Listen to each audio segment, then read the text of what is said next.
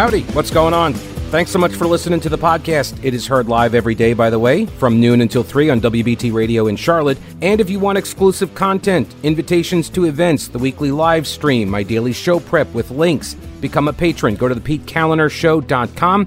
This podcast is also supported by North Carolina businesses, so please consider supporting them. Try not to skip through their short ad. Make sure you hit the subscribe button to get every episode for free right to your smartphone or tablet. And thanks so much for your support. State lawmakers returning to Raleigh. I don't know why I'm reading it like that. They are continuing their 2023 long session, and boy, is it ever. One of the things they're going to be deciding is not just to override the governor's veto of the 747 election bill, right? But also Senate Bill 749. That's a different elections bill, all right? 749. This bill changes the way the State Board of Elections is determined. Right now, you got 5 members of the state board, and they are all appointed by the governor. Now, he appoints 3 Democrats and 2 Republicans. If he were a Republican governor, then the Republican would appoint 3 Republicans, 2 Democrats. That's how they do it. And then the same thing holds true at every single board of elections in the state of North Carolina. The county boards have the same type of breakdown, except there are only 3 members at each of the county board level, each of those counties. And same political dynamic occurs there. The party that controls the governor's seat, they control the boards of election. I have been saying for years that is not a great system. It's not a good. It's not a good one even. It's if you're trying to get people to buy into the idea that elections are being administered in an impartial, professional, objective way, I don't think you should be turning over the appointments to one person in the state. Because it all comes from him. It all comes from the governor. And it doesn't matter to me if it's a Republican governor or a Democrat governor. I don't like that makeup. The Republican legislative leaders have been trying to change the way this is done. They've been trying to make changes to this for several years. And they've gone to court over it because they got sued by the governor, and they lost. They put it up for a referendum. Remember that? It got defeated because they keep trying different ways to make sure they have an inside track, rather than just approach it from a nonpartisan, a credibility building position. It always seems like they're trying to pull a fast one. They do. It's what it seems like. This latest example. This bill, Senate Bill 749, creates now an 8-member board. All right? 8 members. So first off, it's an odd number, or it's an even number. And because it's an even number, you're going to end up with ties, theoretically, right? 4 Republicans, 4 Democrats. The board would be appointed by the General Assembly. Democrats say this is going to deadlock the board on important decisions. Republicans say it's only fair to have a balanced board. What about libertarians? That's not a joke. No, that's not a... Stop. That's not a joke. There are other parties. In fact, the Democrats are only the second largest group by registration. They're the largest organized political party, sure, but they're not the most populated designation. Unaffiliated is. There are more registered unaffiliated voters in North Carolina than Democrats, followed by Republicans, and then all of the others. Libertarians, Greens, I think Constitution Party is now, I think they're on the ballot now. So where is the representation for those other groups? How do you look? I'm not making any kind of a recommendation here. I'm not saying you should do this. I've seen some Jeff, Libertarian Party guy, local Jeff Scott. He's like, hey, this would be a way to do it. Let Libertarians or the third parties, give them a seat.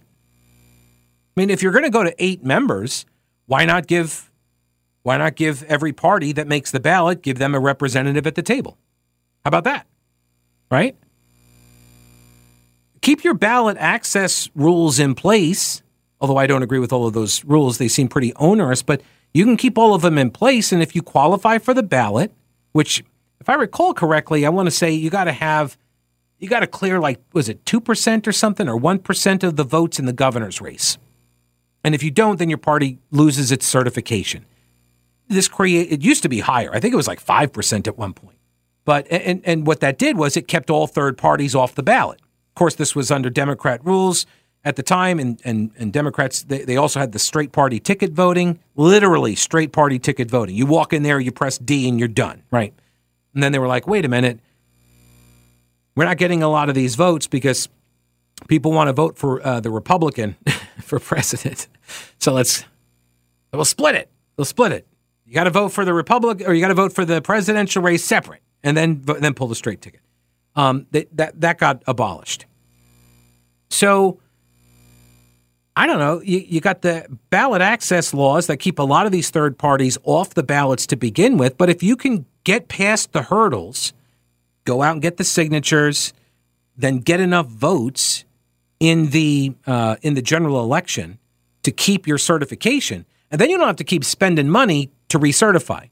Because in order to get recertified, you got to go around, collect signatures, and you got to spend money. You got to spend a lot of time, money, manpower to get enough signatures to get recertified. If you don't have to do that, like Democrats, Republicans don't have to do that, then you get to devote all of that time and energy and money to, political campaigns, getting out the vote, doing stuff like that. So keep all of those ballot access rules in place if you want, but give them all a seat at the table. How many are there? 3, 4, whatever. They get a seat at the table. And then, I don't know, throw in an unaffiliated voter or something. I don't know. It just seems to me like if you really want to try to make this a credible body that is going to be as inoculated as you can be, but, somewhat inoculated from charges of partisan chicanery, then, I don't know, it just seems like you could do this structure a little bit better. I understand the argument of 4-4. I do. In that, ideally, you should just be looking at the laws, right? You shouldn't be using your position on the Board of Elections to try to game the system. Everybody should have a pretty universal understanding, and honestly, most of the decisions from the State Board of Elections, as well as the local boards of elections, they are oftentimes bipartisan, unanimous. But sometimes they're not. So what happens in that case? And at the county level, right, they're going to go, county boards of election, they're going to go from 5-member bodies tilted towards the governor's party to 4-member boards with an even split. I think that's incorrect. I think they're 3. Did they change that? I'm not aware of that. I thought they were always three members. Anyway, that's what they're looking at now. Also, we've got voter ID. In case you weren't aware, Charlotte is in the middle of an election right now, right? But nobody outside the Democrat Party knows that because we're basically run by the Democrats now. And so this is where a lot of these campaigns are really going to be settled. So they're in their primary right now. The September 12th is the primary date. So, by the way, if you're inside Charlotte city limits, I encourage you to go vote. You should go vote. And when you do, you're going to have to use an ID. Oh, sorry.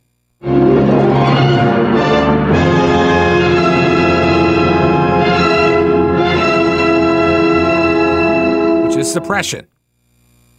Will Duran at WRAL says after a decade of false starts and millions of dollars spent fighting over the issue at the ballot box and in the courtroom, North Carolina voters are now required to show photo identification to cast a ballot in person.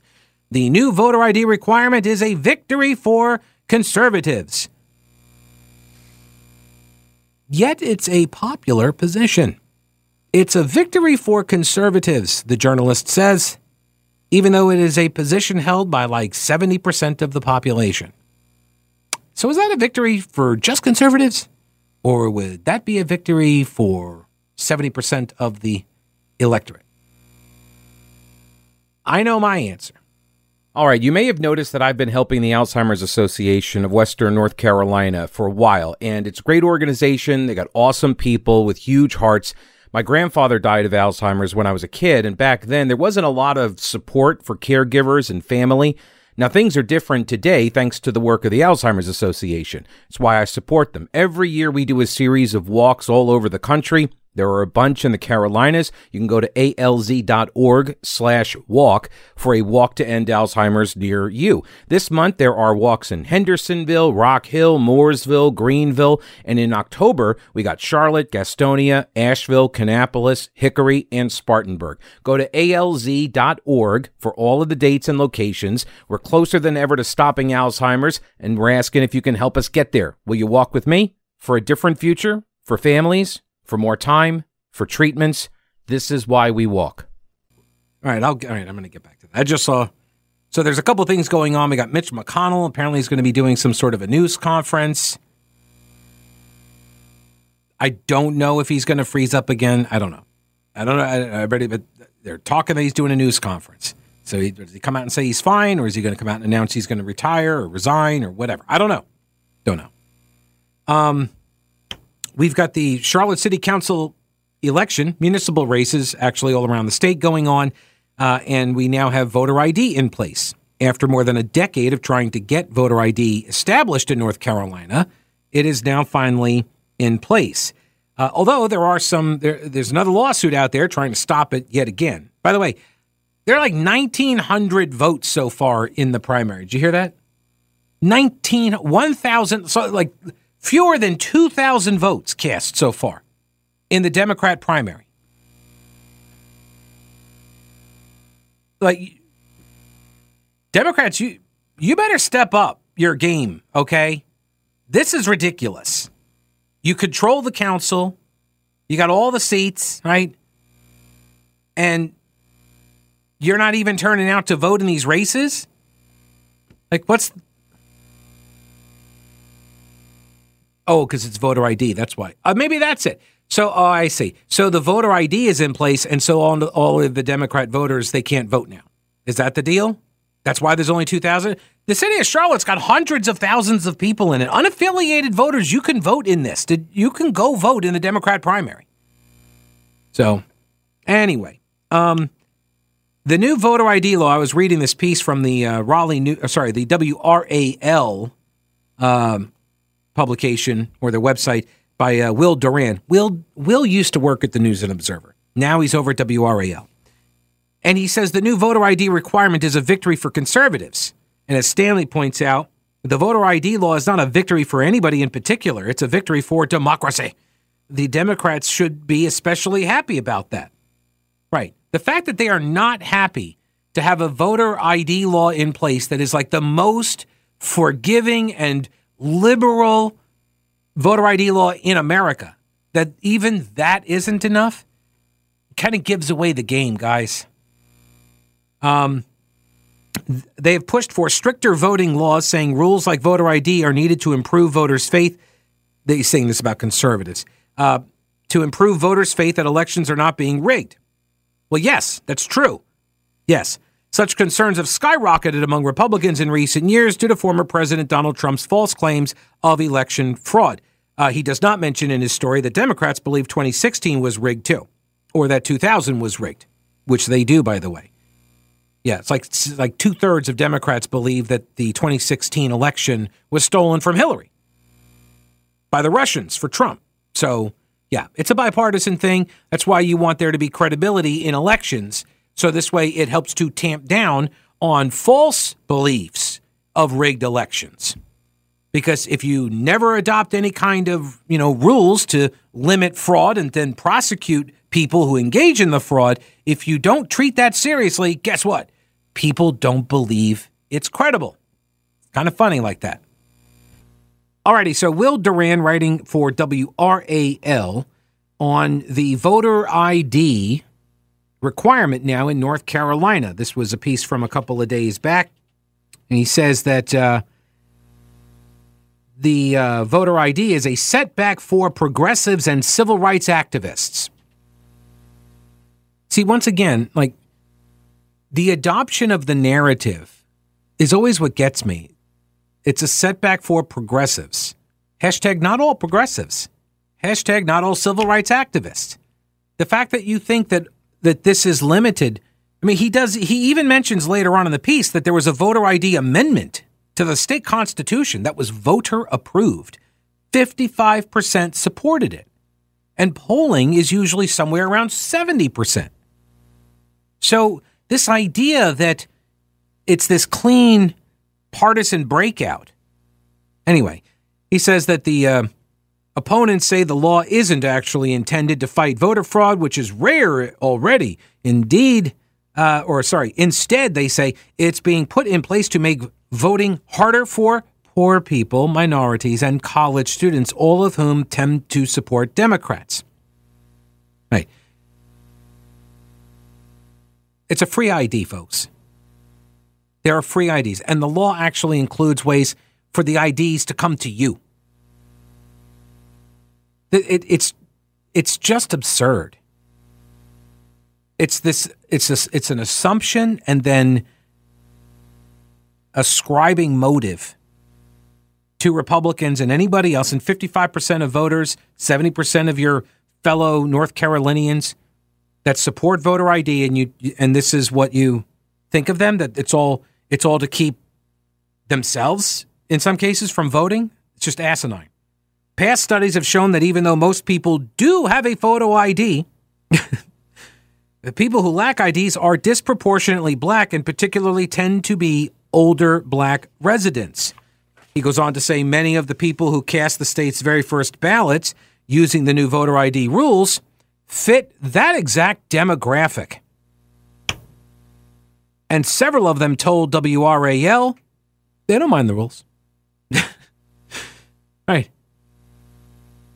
So here's the other thing, too, folks.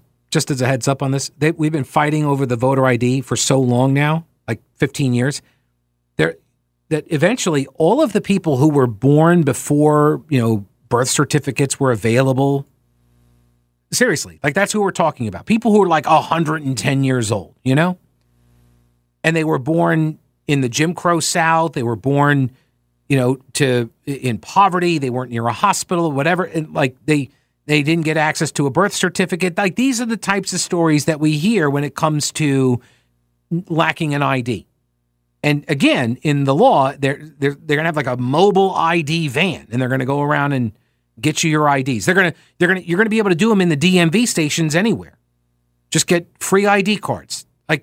Making it as easy as possible for you to get the ID. If you don't want an ID, you've had to willfully not get one. You've had to make a decision. I don't want a free state-issued ID to go vote.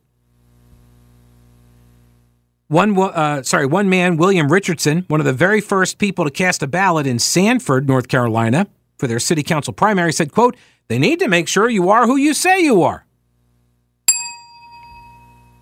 Indeed. Another Sanford Democrat and early voter, Tennessee Richmond, has a long history of participating in local elections. She said she has no problems adjusting to the new process. Quote, "No, it was just fine." It's more complicated, though, in Charlotte, the state's biggest city and the only other place with an election happening right now. There are more elections on the ballot, more people expected to show up to vote. Yeah, there's 1,900. That's because nobody has an ID, I guess. And they got 10 early voting sites for election officials to monitor, not just one. Michael Dickerson, the Mecklenburg County Elections Director, told WRAL before voting started that he planned to ramp up staffing more than normal so that more poll workers get experience with the new rules ahead of the busier elections this fall and then 2024. Quote, "We are probably a little heavy for this primary in terms of workers, but the idea is to make certain our workers are comfortable with the changes," he said. And once voting started Thursday, he said things were going smoothly. Quote, "No problem today and no issues with the photo ID." Dang it, Michael. What are you doing? Ixnay on the... Okay. Although Republicans have now won the main state-level lawsuit against voter ID, the leftists are still trying. I'm just kidding. Will Duran didn't say that. I just did. He says there's still a federal lawsuit moving forward, filed by the NAACP and other civil rights groups, and more could be filed if problems arise now that voter ID is actually being used. I do kind of feel bad for the NAACP in this regard. They have raised so much money. They have employed so many lawyers. They have kept so many people on the payroll for so long using voter ID in North Carolina. I'm sure it's terrifying to them to not be able to use the issue for those purposes any longer, right? They're going to need to find some other issue. I think like the redistricting thing, very promising. They got a lot going on with the redistricting thing. And it seems to never end, right? So, and there can never be any resolution, I don't think. There's always going to be lawsuits to be filed and that sort of thing. So that's where they're going to have to shift all of their attention, because I think like the voter ID thing, this is kind of the last one. This is the last lawsuit. Voter ID is a key element of coming election reforms, writes the folks at Carolina Partnership for Reform out of Raleigh. A quick look at how much money liberals poured into the 2018 statewide ballot referendum campaign to defeat the voter ID law shows how much they wanted to stop it. The amounts were staggering. The two main groups opposed to the voter ID law, one was called By the People, and another was called Stop Deceptive Amendments. Grand total from these two groups, almost $9.2 million spent to get people to vote in opposition to all of the amendments. But they mainly focused on like 4 of them. They didn't turn any attention to the constitutional right to hunt and fish. They didn't pay much attention to the Marcy's Law or Darcy's Law. I forget which it was. But they didn't, because it was a victim rights bill. So they didn't pay much attention to that. It was the other 4. There was an elections board reform bill in there, right? There was this the income tax rate, capping the income tax rate at 7% rather than 10%, which was just restoring it to the original constitutional level. And voter ID was one of the others. So they spent $9.2 million to get it defeated. There was one group called NC Voter ID PAC, and they were leading the charge to get it approved, and they spent $655,000. So less than, a little more than $500,000 to $9.2 million. Contributors to the opposition groups included the Open Society Policy Center. You know what that is, right? The Open Society Policy Center. It's one of the George Soros groups. The National Education Foundation, America Votes, a group organized, according to its IRS filing, to, quote, coordinate and promote progressive issues, policies, initiatives, and referenda. They had an $8 million funding advantage, and they still lost.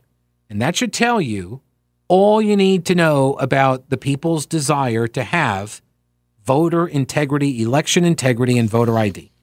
Hey, so real quick, hurricane season is here, and this is your reminder to check your emergency supplies. You should have a 3-day supply of food, water, and medicines, minimum. And Carolina Readiness Supply can help you get started or expand your supply. Food, water purifiers, lighting, tools, first aid kits, instructional materials, camping and hiking supplies too, because being prepared is just smart. Carolina Readiness Supply has 2,000 square feet of supplies and educational materials that you can use for any kind of emergency. Whether you're an experienced prepper or you have no clue what you're doing, or maybe you're somewhere in between, Carolina Readiness Supply can help you. In Waynesville and always at carolinareadiness.com. Veteran-owned Carolina Readiness Supply. Will you be ready when the lights go out? North Carolina Democratic Governor Roy Cooper, my good friend Ray, vetoed the elections bill, the 747, the airplane of bad legislation. I think something like that. They were trying to brand it. Democrats in the media, but I repeat myself, we're trying to brand the Senate Bill 747. It's like the airplane of bad election law or something. It didn't work, as you can tell, because I can't even remember, and they ditched it very quickly. You know, like Captain Sully might have done it. No, all right, never mind. 747, Senate Bill 747 would get rid of, this is, by the way, a piece at WRAL as well, but this one's by Laura Leslie. And Laura Leslie, writing about the veto of the election reform bill, would get rid of the current 3-day grace period for mail-in ballots postmarked by Election Day, moving the acceptance deadline from the current Friday after an election to Election Day evening. It would also allow more partisan poll observers at voting locations and require a 10-county pilot test of signature verification software for absentee mail-in ballots. So, what's wrong with these things? Nothing. There's nothing wrong with these things. The election deadline, the election day deadline, used to be the deadline. It got changed several years ago. I want to say it's like a decade maybe? It may have been before Republicans took over, but they changed it. And you know what? Maybe that was the wrong call. I don't care what the vote was. I don't care if it was Republicans that changed it. It was the wrong call, especially when we saw what we've now seen, where the mail-in ballots, they come in, and now we see arguments from the former Supreme Court Chief Justice, Sherry Beasley, when she lost her race to Paul Newby. And she's making her lawyers are making the argument that, well, okay, that absentee ballot, it doesn't even have a postmark on it, but still, it got here, and it got here 2 days after Election Day, so it should still count. Like, well, no, it has to have a postmark on it. No, well, but it got here, so we obviously know it got delivered. Do we, though? Right? The point of having the rules is to make it more difficult for people to cheat.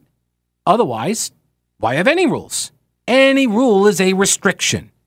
And any restriction can be billed as suppressive. Okay? So yes, setting it as you got to have the thing in the elections office by the close of business, by the close of the polls, actually, on Election Day. It's got to be there. When the polls close, that's it. No more ballots get to keep coming in after the polls close. That's one way to restore confidence that people aren't stuffing ballot boxes. And don't tell me it doesn't happen, because it does happen. North Carolina has a history of it happening. Like 20 years ago, there was a case of it out of Western North Carolina. So don't tell me it doesn't happen. More poll observers. Good. Yeah, you'll be able to challenge people, and yeah, good. Yeah, transparency, accountability, monitoring, eyes on the precincts. Well, we don't know if people are going to make false accusations. Well, if they do, then you deal with that as the law would require. Right? If you get people that just abuse the system, then you kick them out. But the idea is to police against fraud. She goes on to say, Laura Leslie does at WRAL, Cooper said Republicans really do not want you to vote if you're a young person, college students away from home, or black or brown citizens. So playing the race card, Roy Cooper is, and that is, of course, not true. They would prefer you vote for them. Republicans would like you all to vote for them, just like Democrats would like you all to vote for them. When somebody can't argue the facts of the bill, they just make things up, said House Speaker Tim Moore. The reality is we want everybody to vote who's legally a citizen to vote. We want them to vote. We want them to have a photo ID. And then she has a quote from a woman named Melissa Price Crom, the director of NC Voters for Clean Elections. And she echoed Cooper, saying the effort may only sow more distrust among voters. Asking asking people to prove who they are before they vote is going to make people not trust the system. Okay, that makes sense, I guess, to a progressive. Oh, but we don't know if this woman's a progressive. She's just listed as the director of NC Voters for Clean Elections, right? No, yeah, I'm sure it's like it's a good government entity or something. Sure, must be, right? Well, here, let's take a look here. Melissa Price Crom, she has voted in every single Democrat primary for 20 years. Totally nonpartisan, I bet. Board members of the Voters for Clean Elections. Melissa Price Crom.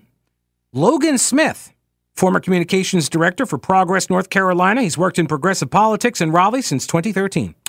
The vice chair is Carolyn Smith, coming from Democracy North Carolina. Adam Savolto comes from the North Carolina Justice Center. Cheryl Carter, the co-executive director of Democracy North Carolina. Shavi Koneru, formerly working at NARAL. Mary B. McMillan, president of the North Carolina State AFL-CIO. And Jane Pinsky, North Carolina Coalition for Lobbying and Government Reform, a Common Cause North Carolina affiliate. The constellation of leftists. Never identified at WRAL, though.